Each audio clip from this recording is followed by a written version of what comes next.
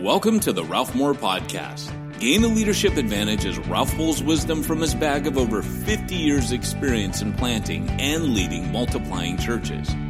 Our goal is to help you live as a leader you'd want to follow. You'll learn about making disciples and planting churches, but beyond that, you'll gain practical wisdom about subjects like how to manage your team, handling difficult people, pulling a congregation off a growth plateau, and even money management.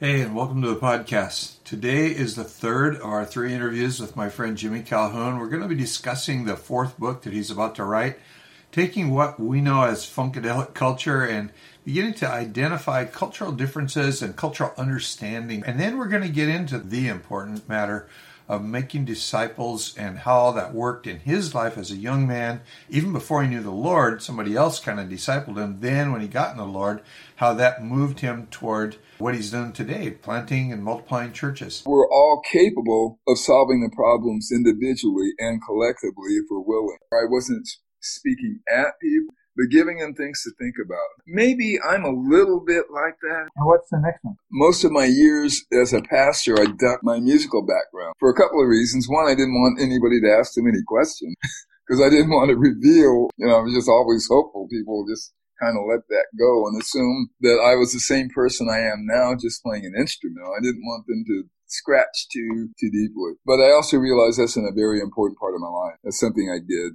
things I saw, and there's things that people can learn. So I think I said earlier that there was a time in San Francisco where Sly and George, 5 years later, George Clinton and Parliament, Funkadelic, were going to be the number one black act and attract 100,000 people. But they were also the first band to get a guaranteed $100,000 gate every time they stepped stage. So they were huge in the black community because it was talked about. The word funk came up. He popularized and cemented funk as a worldview, as a way of looking at life. And I'm on 4 of those albums talking about the funk. And I realized that George used it as a word, a solidifier to bring the black community together to give people some self-esteem. He had one album called Chocolate City where they were imagining that they have a black president. And for the first time, blacks would be able to have things said just the way they wanted, to be able to dance the way they wanted without recrimination, to be able to act like they wanted without saying, well, that's vulgar, that's this. So he was really speaking and addressing black people. And I'm part of that. And I thought, okay, well, now he used it to solidify the black community. I want to use the word funk as a bridge to the white community so they can get some insight into the black worldview as lived in what we call the inner city. I know that I'll be able to use the concepts that come on the records we made because it's common parlance in the black community.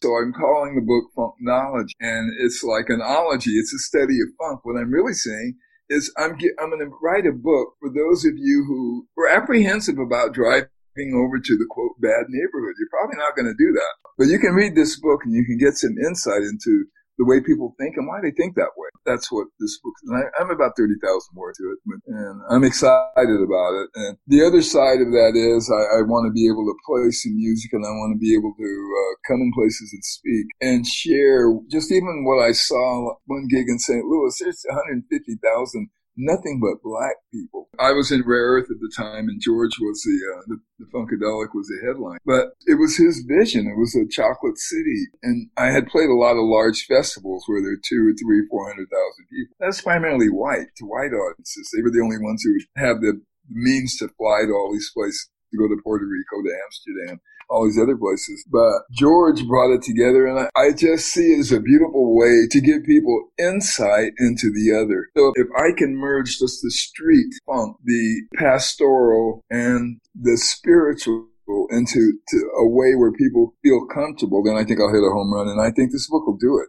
I'm excited about it. And it just seems like it's one of those things, Ralph, that are coming together again. I would not be a pastor today had I not lived in Manhattan Beach. It had to be that church. It had to be that philosophy of ministry of bringing guys in and seeing the potential and then fanning the potential. Going back even to childhood, you have an interesting background. We're going to get into ministry, and I want to really talk talk a little bit about persistence ministry that I think is born in the persistence that you developed trying to score records and build your own band. But you kind of grew up as a black kid in a white environment. What was that about? Well, we moved to the Bay Area from Arkansas. My dad was a pastor, and we moved. So I grew up in a Christian environment primarily, but we grew up on East Side San Jose, which I did an album called East Side San Jose. And what it was speaking to is that would have been called the ghetto. Now we sanitized and call it urban situation, and we're using different vocabulary to describe the same situation. So I grew up in a pretty rough environment. I remember being in the 6th grade and Donnie Smith pulled a knife on the teacher, and this is grammar school. And the interesting thing was that none of the students thought that was a bad thing. Actually, we thought this guy has guts because he's standing up against the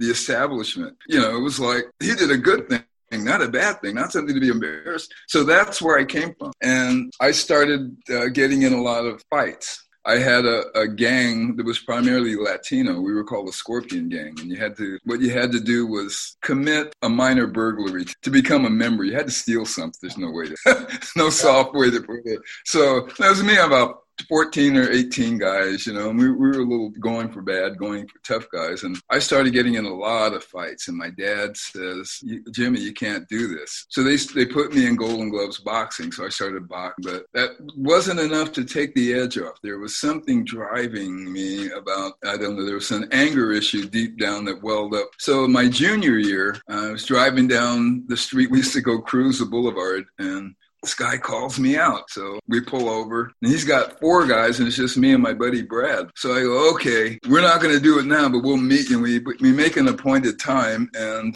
I meet him at the school that he was attending, and there was a brawl. Well, it wound up to be a very big thing, and I got thrown out of the whole school district. My dad says, well, you're 15, and the law says the state of California has to educate you until you're 16. So you have to go someplace. So I wound up going to this white school, all white, across town.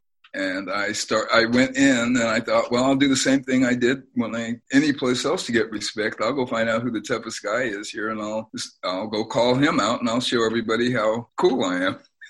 So I found this guy. His name was Abel Rodriguez, and I call him out, and he's looking at me. He goes, I don't even know you. Why do you want to do this? And I thought, wow, I don't know why I want to do this. So the next year I got involved in athletics because I had a little bit of athletic ability. And this Mike Goodman and Jim Heckendorn were the stars. Mike had been on President Kennedy's United States fitness team, and there was 100 kids they identified, 2 per state, and Mike had been selected. He was just a fantastic physical specimen. Well, his mom had worked at the high school I got thrown out of. Mike and I became good friends, and I remember going over to the house, to Mike's house, knowing she knew why I was going to the school with her son, that I'd been thrown out for being a little thug. And I was waiting for her to say, Mike, I don't want you hanging out with this guy. It never came. Mike had a little lime green Volkswagen, and he'd come pick me up for summer league, and we go play basketball. And he and this guy, Jim Heckendorn, I just thought the world of them. So I started patterning myself after them. I said, these guys got something on the ball. I want to be like. So I made a decision between the summer and the fall semester to change my life around. I changed my whole wardrobe, speech manner, the way I spoke. The swearing went away. I just started using other vocabulary, and I wanted to do well. It was a result of these 2 guys. And the interesting thing for me is when you were talking about mentorship, they never intentionally did anything except be with me. And just being around me, I picked up on who they were, what they were doing, what they were like, and I decided to pattern myself after them because I looked at them and said, I can do that. The thing was really funny is the same thing happened when I went to Hope Hermosa. I met this guy who was standing there and I heard about church planning and doing all these other things. And I'm sitting there thinking, I like that guy. And then I thought, I can do that. And little did I know, 2.5 years later, I was going to be out doing it. Oh, that says a lot about Disciplemaking and where it starts and how it's not some little book that you read and fill in the blanks. That's powerful. There was just something about the attractional model of a person as they live out their life. If you spend enough time with them, you can't help but pick up little things. And it may be a musical thing because most of the bands like the Beatles and the Stones and these guys, they weren't trained musicians. They learned to listen by emulating people on a record. In the old days, how we learned to play was you had a record player that had a needle on this big black thing called a record, and it had grooves. So you had to put the arm of the record player into the groove for it to function properly. So you would listen to the music and try to figure out, well, how did that person play that lick? And then you would have to pick up the arm and put it back and start all over. There was no YouTube to watch somebody's hands. There were no books you could buy. There wasn't anything. You had to play by ear. And so you became practiced at the art of imitation.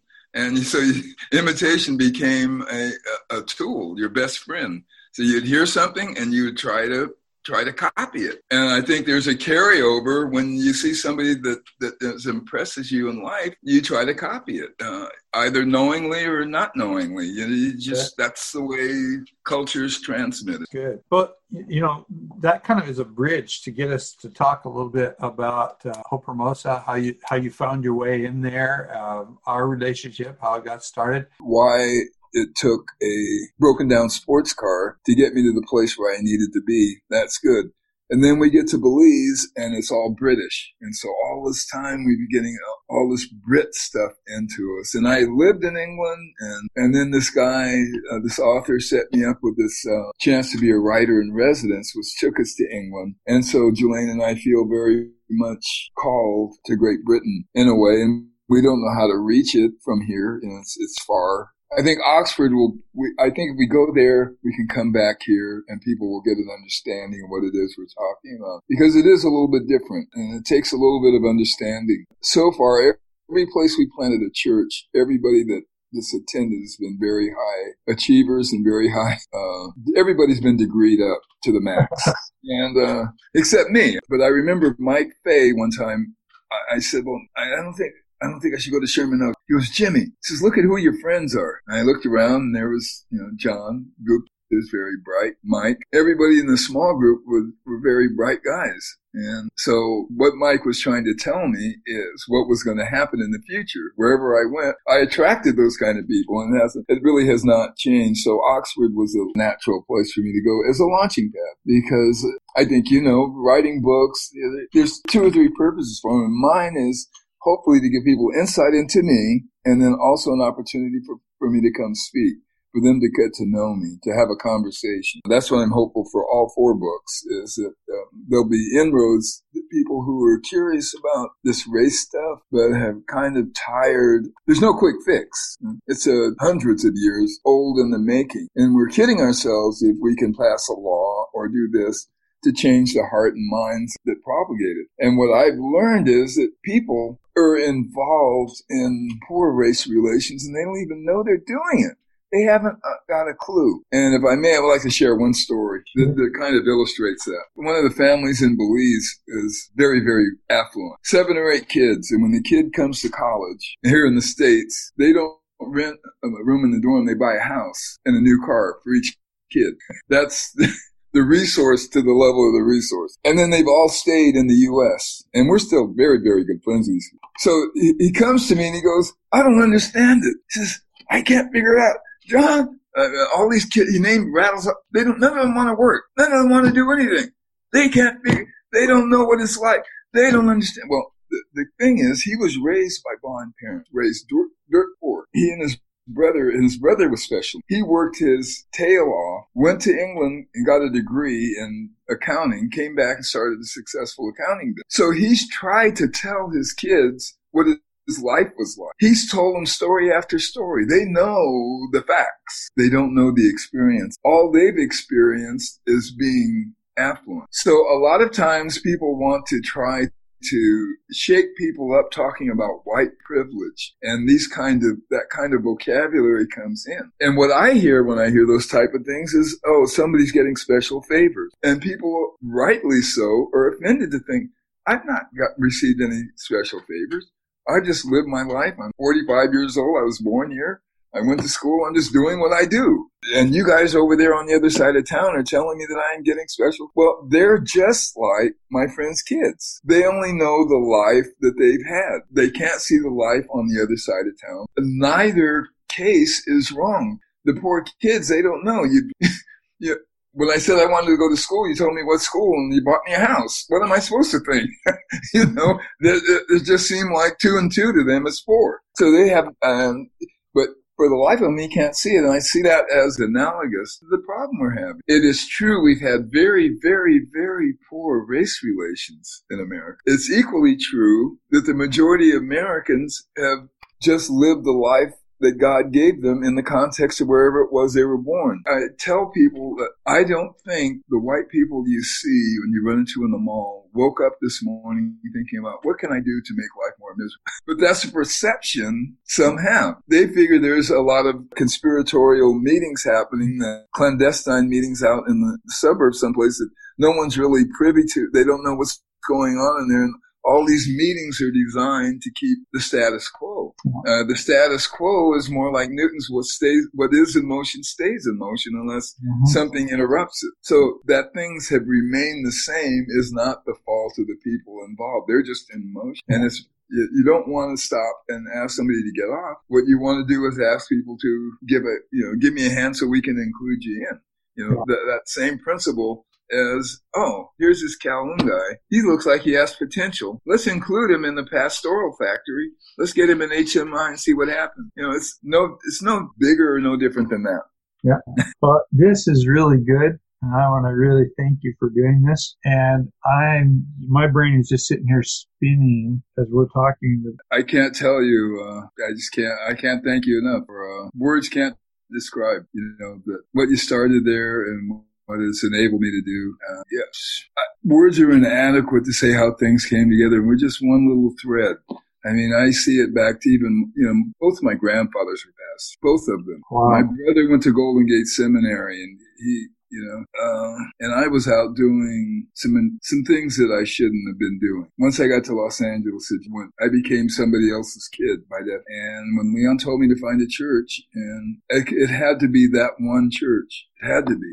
As sure as I'm sitting, it had to be that one. And how that all worked together. And even about disciple making, Belize was perceived to be a failure as far as what they want. 3 of the people from that church are still pastoring to this moment. And they were trained and raised up in our living room. And they wouldn't have been in ministry. Incredible. I mean, it's just things like the story you're telling. You just found out some guy was an extension of Hope Chapel. He had no idea that they even existed. Well, I mean, now you're hearing about I guess they would be great grandbabies that are down there, and one's in El Salvador. He doesn't know your name, but the philosophy of why he's there and why is straight from that lineage. He's who he is because of who you are. And it was transfused through 3 other people. And it gives me chills to that kind of stuff. And it's the thing that the established church has such a hard time understanding. So often any concept of making disciples is one generation.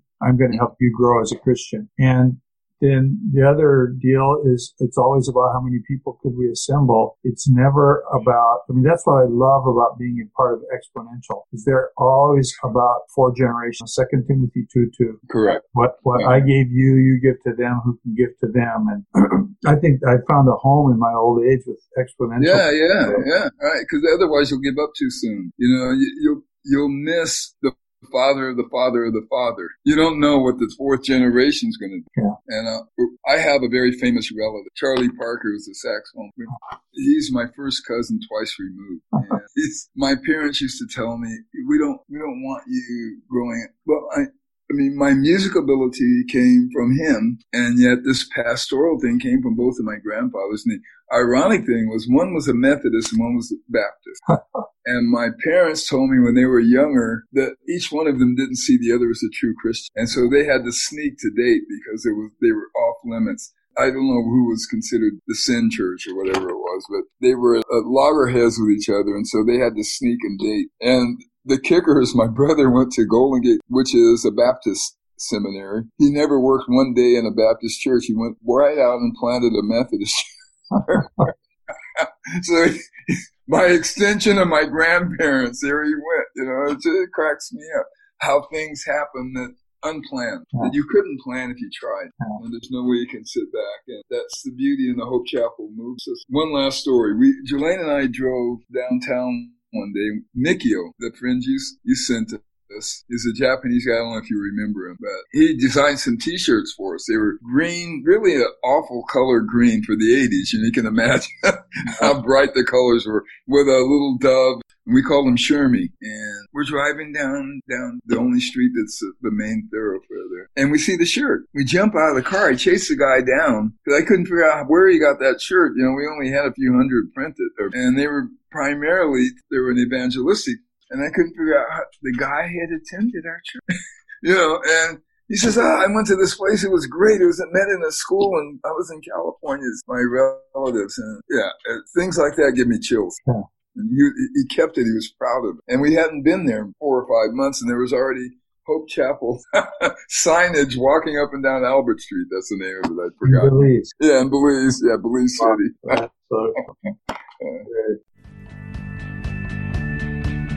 If you enjoyed today's podcast, be sure to subscribe and check his blog at ralphmoore.net.